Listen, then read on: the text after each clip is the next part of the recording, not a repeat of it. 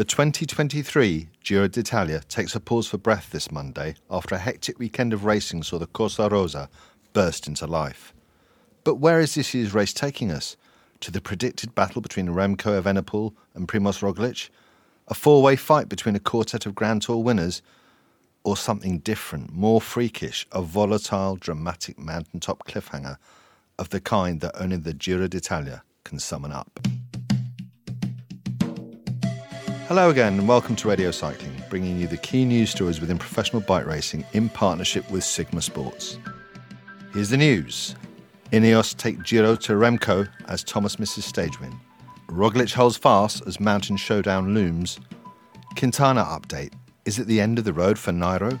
Vollering's power play blows away Van Vleuten in Itzulia. So that was the news when we recorded this podcast early on Sunday evening.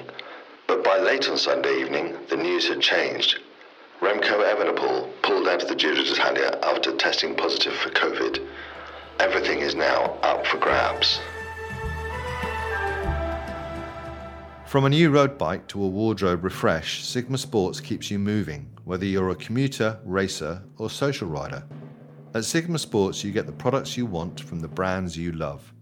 With fast shipping, easy returns and industry-leading customer service, shop in-store or online at sigmasports.com. Hello again, my name's Jeremy Whittle and joining me is Peter Cossins, author of Butcher, Blacksmith, Acrobat, Sweep, also the names of his much-loved pet ferrets. Hello, Pete. Hello, Jeremy. And we are also blessed by the presence of Spanish-based podcast prodigy and recovering wedding crasher, Chris Marshall-Bell. Hello, Chris. Hello, Jeremy. I'm not quite as bad as I expected to be today. Oh, good. I'm very pleased for you. So, as the dust settles on Remco Evenepoel's win in Cesena in the longest individual time trial in the Grand Tour since the final time trial in the 2022 Tour de France, things are hotting up. Geraint Thomas, Primož Roglic and Theo Gegenhardt, all recent Grand Tour winners, are within 50 seconds of the Belgian as the Giro enters a new phase. Falling behind a little on GC are João Almeida, Alexander Vlasov, Jay Vine, Hugh Carthy and Thibaut Pinot. Although with so many big climbs still to come, there is plenty of scope for them to bounce back. Past experience would suggest that this leading quartet and their teams will now set the agenda for the rest of the Giro. After the stage, I caught up with Matt White, Director of High Performance at Jayco Alula, who is one of the most experienced of team bosses, offered this assessment of where things stand on the Giro's first rest day. Well, I think where we are situated after going into the first rest day, I think, especially with the rides from the two Ineos riders today, I think it's going to be a lot more of a battle than just between Roglic and Evenepoel. I think it's painting a really good picture, exciting picture, because I think you can throw a blanket pretty much over the top 10, really. We haven't seen any big mountains, but it's certainly boding for an exciting second half of the race. Meanwhile, for Geraint Thomas, his Giro couldn't be going much better. Here he is after finishing second on the stage to Evenepoel. Yeah, obviously it's nice to be getting better, but to be so close to the win kind of hurts. I think it's my fourth second place in a TT in the Giro, after twice in 2012 and then in 17, and now here. So yeah, a few too many seconds for my liking, but yeah, it's good to be in it anyway. And myself and Theo right up there. Looks good for the next part of the race. So what's he doing there? Is he making omelettes, pancakes, or is they just put him back in his little cage? I think Ineos have brought in a giant hamster wheel, haven't they, for post stage warm down? Is that not what it is? Oh, I don't know. I mean, it sounds like they've lost their chef and he's having to make the omelettes as well. It's Welsh cakes, Jeremy. Welsh, of course it is. It's celebratory Welsh cakes. So, Chris, I'd say that Ineos Grenadiers probably have the strongest team in this Giro. But who do they back now, Theo or Thomas? I think that is probably a fair assessment. They do have the strongest team. I think this is something we've come to expect from Ineos in the last 10 years or so. Even in the last 2-3 years, when their standing as the dominant stage racing team has crumbled. Who do they back? I think they will let the road decide. It was interesting. I had a conversation with Steve Cummings, one of the team's sports directors, maybe about 4 or 5 weeks ago in the Basque Country, and we were actually talking about the Tour and not the Giro. But he said to me, the team's philosophy, the reason the team go to every Grand Tour now with 2 or 3 leaders, is that they really believe that the road will decide, and they much rather have 2 or 3 options on stage 14 than only have one option, and then that one option fail quite dramatically. So I think it's not a case now that they're going to be sitting around the table tomorrow on the rest day and saying, Geraint, you've got a 4-second lead over Theo, all our eggs are in your basket. It's a case of, they will be backing them both. And I think by the end of this week, even though the Dolomites will decide this Giro, I think by the end of this week, we will probably have a clear favourite between Geraint and Theo. What about you, Pete? What do you think? Do you think the road will decide? It's interesting, Chris. I mean, I've been watching the Giro, and we've been swapping messages during the week, and the race really hasn't taken off yet, and it kind of intrigues me, the Giro, because everybody talks about it being the best Grand Tour of the year and the greatest race and whatever, and I don't necessarily agree with that. I mean, I think in terms of action, you probably, for consistency of action, you probably see more at the Tour and at the Vuelta, because they tend to throw in kind of key mountain stages earlier on, things that are going to split the favourites a bit. I kind of went back into over the last 10 years and looked at the points, sort of the decisive points in the 3 Grand Tours, where the race had actually been decided, where the overall winner had actually taken the jersey. And it's interesting because in the Giro, when you go back over the last 10 years, there have been 5 occasions out of those 10 where the race winner has actually taken the jersey, taken the Maglia Rosa in the last 3 stages.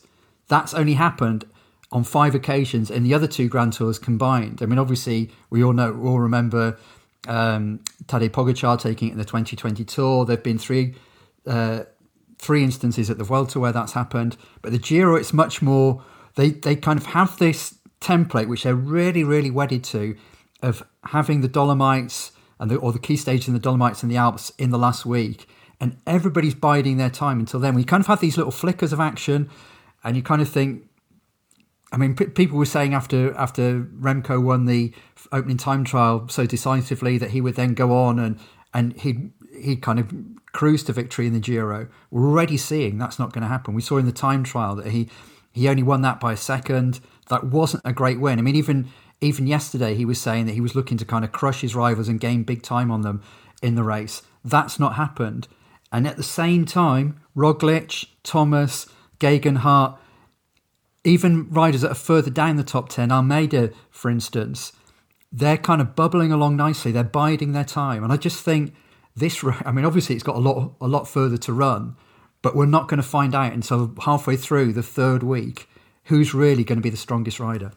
I mean, it's a race that always relies on a very kind of a classic format, doesn't it? They are slightly adventurous from time to time. I mean, with the Grande Partenza, the opening weekend, they're a bit more adventurous with that. But as you say, it is quite formulaic in some senses, isn't it? I think so. Yeah, I think it's. All the Grand Tours want to maintain suspense until the end, and the Giro have obviously decided that this is the best way for them to do it. And I guess the thing is that the one thing that the riders all say about the Giro, it's the hardest of the Grand Tours as a race. The Tours are the toughest race because of the pressure that's on it, because of the focus that's on it. But the Giro is the hardest one purely as a competition, as a contest between the riders. And that's because they've got first of all, they've got to deal with the weather, which we've seen plenty of weather already in the opening week. Then when we get to this point now, and we've got more weather coming by the sound of it, then they've got to deal with the mountains kind of stepping up in terms of their difficulty until we get into the back end of the 3rd week. They know that is going to create problems. I guess if you look back, one of the best examples of that would be the 2018 Giro, where Simon Yates dominated the first 2.5 weeks of the race, winning 3 stages and taking quite a good lead over his rivals. And then Chris Froome came through, having struggled earlier in the race and looked like he'd lost his chance of winning the Giro, and came through on that incredible stage that went over the Finestre pass and rode away from everybody and sees the Maglia Rosa 3 days from the end. I mean, that's kind of typical of what the Giro can serve up. So there's an interesting dynamic within the Ineos Grenadiers team. I can't see a Froome Wiggins spat, but I think they're both looking great shape. And for Geraint Thomas, I mean, I think that his time trial performance was really revelatory. But one thing I would say, I mean, I wish they both kind of sound a little bit more excited, especially Geoghegan Hart. I know he's a serious person and this is a serious business, but I just wish he would lighten up a bit. I mean, why can't he be a bit more like this? Jeremy, you're stood here in your corduroys, but I'm going to tell you one final time, Theo Geoghegan Hart. Oh, okay. Sorry, Teo. Sorry about that. So we agree then that Ineos do look like the strongest team in the race, but where does this leave Roglic? I mean, he looks in great shape. We saw on Saturday's stage his climbing and his acceleration looked really, really meaningful and powerful. But his team is underpowered, and obviously, you know, they had a lot of problems before the start of the Giro. Pete, is he going to rue all the COVID cases that hit the team before the race even started? He might do, yeah. I mean, we shall see. But I think Roglic is... I think he just... I mean, that time trial today, it looked like at the first checkpoint that his chance of victory was disappearing. He lost 30 seconds or whatever it was to Remco, and I was listening to the French commentary and they were saying, Remco's just going to power away now and he's going to gain a minute or a minute and a half, and Roglic will be completely out of touch. And then something happened to Remco, he ran out of juice. Roglic obviously paced it extremely well and didn't lose as much time as they were all expecting. And he showed on Saturday's stage where he gained time on Remco on the sharp climb that just before the finish, on stage that Ben Healy won, that he's climbing well. And I think his team will come round. I think he's got the guys there who can keep him in position until the start of the third week. That's what he needs to be. That's what they all need to do. I mean, his team isn't as strong as Ineos. It's not as strong as the Jumbo team will be at the Tour de France when Jonas Vingegaard goes to defend the yellow jersey.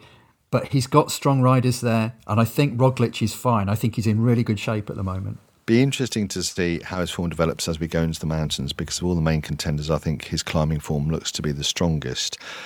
Anyway, let's move on. And so while we ponder the strategic scenarios of this year's Giro, one formal winner remains in the shadows. But in the past few days, Nairo Quintana has told the Colombian press he is still optimistic of returning to competition. Listeners will remember that Quintana was stripped of his sixth place at last summer's Tour de France after the presence of the painkiller tramadol was found in 2 blood samples from the race. An appeal to the Court of Arbitration of Sport found against Quintana in November, and by then he had already left his team Arkea Samsic. Chris, Quintana is not suspended from racing and tramadol is not yet classified as a doping offence, but you understand from the people you've been talking to that Quintana is further away than ever from a return to World Tour racing. Yes, as you say, Jeremy, Quintana recently said in the Colombian press that he still hopes to return to racing, that he is training strongly, he is in good condition, and that with God's blessing, he hopes it will be possible. He added that he is waiting for the moment when that opportunity comes, but that he can't say with certainty when that will be. He is praying and crossing his fingers it will be soon. The facts are, however, no World Tour team seems willing to sign the 33-year-old who let's remember, is a former winner of both the Giro and the Vuelta. There are teams with spaces, teams can sign Quintana, but from the conversations I've been having, no one is even contemplating offering him a place. It's also been reported that he is holding out for a 2-year contract, which is seen as fanciful, especially at his age. It's worth reminding people, I think, that Quintana, as you said, is not sanctioned. He still can sign for any cycling team and compete tomorrow, but he's viewed as damaged goods. I've been speaking on and off with his lawyer, Andres Charia, for the past few months, and he is adamant that Quintana has been a victim of a miscarriage of justice. In fact, the last time we spoke, maybe 4 or 5 weeks ago, he made it very clear to me that this was an F-up from the UCI, and that there were many more suspicious riders in the peloton than Quintana. But as it stands, he's not going to be returning to any peloton of note. So when you say he's damaged goods, I mean, as you say, the rules about tramadol are that it isn't a doping offence, but at the same, maybe we should explain this a bit more for our listeners, because I think there's confusion over the classification of tramadol. For sure, yeah. So it's been banned from the UCI since 2019, I think I'm right in saying. And from January the 1st, 2024, it will become a banned substance on WADA's list. What it basically means is, with Quintana and his tour and his results being stripped from the tour, is that the UCI wanted to get ahead of WADA because they view it as dangerous for riders to be racing with the presence of a painkiller, because it masks other things as well. It kind of blurs that consciousness. So he still can race. He has not got a doping offence, but when you have results stripped, and especially from the world's biggest race, it's not good to have an asterisk against your name. And I think teams just don't want to go there anymore, which might be surprising when you consider how talented he is. But, all you need to do now is just type in his name on Google, and his name offence will come straight up. So, teams do not want to be associated with that. It's interesting, isn't it? Because obviously there's quite a few teams that have, members of staff and members of the management who have been connected with doping in the past or have been subject to past doping bans. And obviously we can think of all those names. But it seems like, is he being singled out? I mean, is that what his lawyer's basically saying, that there's some kind of, not a witch hunt against him? I'm not suggesting that for a minute, but that for some reason, because of, is there something more to the story than just the tramadol? That's a really good question, because I was exchanging a few WhatsApps with his lawyer maybe 10 or 12 days ago, and he was still seething, to be totally honest, even though this case has passed 6-7 months ago, and he was saying that even though CAS kind of upheld this suspension, there's still no definitive proof that Quintana did take tramadol, but you cannot prove it either way. And I said to him, it seems strange, and it's a little bit suspicious, and it's almost like there's something else behind this case. I was kind of probing him to give me an answer, and he said, if there is something else behind this case, I don't know of that, but that's what it seems like. So, is it a witch hunt? I think his lawyers and his legal team certainly would buy into that. But yeah, it's a really strange one, and I think there's a comparison to be made here with Miguel Angel Lopez, or obviously fellow Colombian who was released by Astana in December, and obviously he has returned to competing now for a Colombian team, and he's been winning quite a lot of races in North and South America. But Quintana just does not want to sign for a Colombian team. Put it simply, he sees it as too much of a downgrade. His Palmares and his class deserves a place among the elite. That is what he thinks. As one close confidant of Quintana said to me, he's too proud and he has too much ego to sign for a Colombian continental team. There is some disquiet between his managerial team and others who are in his orbit at this approach. One said to me, I simply don't understand what his team are doing. Another said that it would be best for Quintana to accept reality and retire. But again, his ego probably wouldn't permit that. It was only earlier in the year, I think it was in January or in February, that everyone thought he was going to announce his retirement, only for him to turn up at a press conference and say, surprise, I'm still here. So kind of definition of a non-event of a press conference, isn't it? If you turn up and say, everyone's having coffee outside, he's going to retire, this is it. Yeah. Make a big speech, a few tears and stuff, and this is, no, I'm not retiring. What are you all here for? I'm not retiring. Exactly. I mean, I think that was also his way of just trying to stay in the press and trying to stay relevant, But even that comes at a bit of a contradiction, because I was speaking with his agent maybe 2 months ago, and she said, there would be soon interview possibilities with Quintana, but nothing has materialised. And since then, she's admitted to me that there is no news, but it's been completely silence from his team. It's interesting. Pete, do you think there's some kind of cultural stuff playing into this? Do you think there's does he not want to lose face? I mean, in Hispanic culture, that's quite big, isn't it? Not being humiliated. Is there something that he's being told not to retire because it would be, a shabby end to what was once a very illustrious career? I mean, it's for a start, I think it's difficult to although Colombia might be a Hispanic country, I mean, Quintana's definitely not Hispanic. He's like he's from native stock in Colombia, and I'm no expert in terms of how they review these things, but I mean, certainly as a double Grand Tour winner,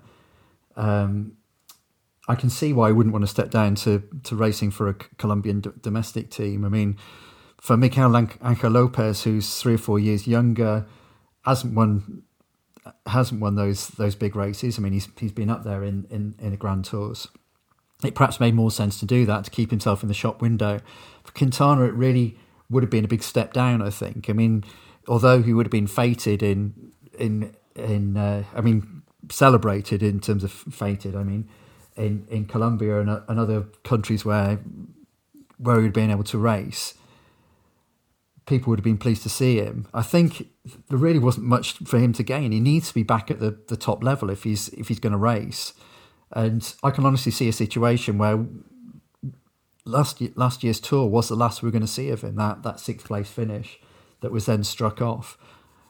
I honestly can't see any World Tour team signing him. Maybe somebody on the fringes of the World Tour might, but it's dragging on and on. It doesn't look like it's going to happen this year. If it drags into next year, you think, well, he's kind of forgotten by then. I mean, can he come back then? I don't know. I don't see that happening. From a new road bike to a wardrobe refresh, Sigma Sports keeps you moving, whether you're a commuter, racer or social rider. At Sigma Sports, you get the products you want from the brands you love. With fast shipping, easy returns and industry-leading customer service, shop in store or online at sigmasports.com. So, our final story from a very busy weekend comes from northern Spain, where the Itzulia women's 3-day race came to a close with more dominance from Demi Vollering and the SD Works team. In Sunday's final stage, Vollering followed up her spectacular win at Lagos de Covadonga in the women's Vuelta with another duel with arch-rival and compatriot Annemiek van Vleuten on the final climbs, which ultimately ended with Vollering's SD Works teammate Marlen Reusser taking the GC with a lone break into Donostia. Pete, it sometimes feels that these two Dutch riders, Vollering and Van Vleuten, are almost having their own private race, and whatever happens in the end, kind of SD Works usually win. Do you expect this to continue throughout the summer? Yeah, I do. I think, Vollering's established herself this year as the strongest rider in the women's peloton. I mean, she's dominating. I mean, Van Vleuten's coming stronger now. She won the Vuelta in slightly controversial circumstances. Obviously, we kind of think back to the fact that there were complaints about her Movistar team attacking when Vollering was having a natural break, and seems to be a little bit of an edge to that rivalry between Vollering and Van Vleuten, between those two teams, and that's great. Watching it is great because you're drawn to it. You're drawn to that contest, and it's been really interesting to see it continue at Itzulia over the last 2 or 3 days. What we saw at the Vuelta, of course, we've got the Giro Donne coming up in June. Then we've got the Tour coming up at the end of July. I expect those two riders to be going hammer and tongs at each other again. They're the two standout stage races in the peloton. Chris, I also saw that the Life Plus Wahoo team is competing. They were in Itzulia this weekend, and that Maria Novolodskaya was competing as well. Obviously, we reported on the fact that she's been racing with Life Plus Wahoo despite her connections to the Russian state. And we said we keep tabs on this. So have we heard any more on the story from the team or from the UCI, or has there been any kind of further action? Not that I know of, no. The story has not advanced since we broke the story last Saturday on episode 1 of Radio Cycling. It was interesting that she was even racing, to be honest. I was under the impression, having spoken to the team, that she would be pulled from that race. Well, exactly. Yeah, exactly. That's what I thought as well. So when I was looking at the start list, and then I looked at the results, and I thought start list can sometimes change. But then I looked at the results and saw that she'd been racing. I was, hang on a minute, what's happening here? She was actually in the break on Saturday as well, on stage 2.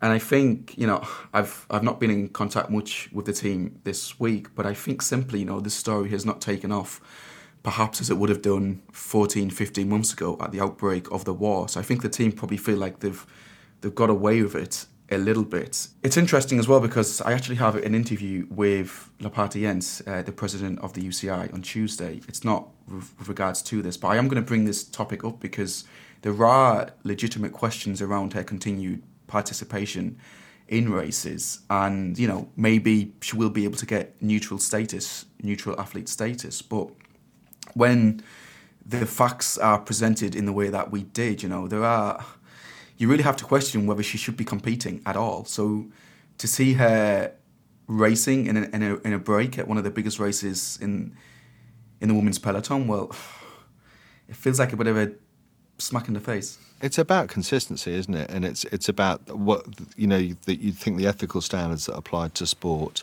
when the war first started, why would they not apply now? What would have changed? It's exactly that. I think the really easy answer to that is, I think everyone's got a bit of war fatigue now, and she is not a big name rider. If she was a rider who was winning races, this would be a much bigger story. But the fact that she is not being harsh, but kind of a third-rate rider on a third tier or on a second-tier team, it's just not cutting through to the general public as much as it would have done in March 2022, which, as you say, it's not consistent.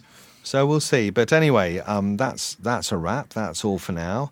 I'm going to slip into my corduroys, as directed by Theo Gegenhardt. Jeremy, you stood here in your corduroys. Thanks as ever to Pete, Chris and producer Will. We will be back later this week with more news and views from the Giro d'Italia and elsewhere in pro racing. Enjoy your rest day and bye for now.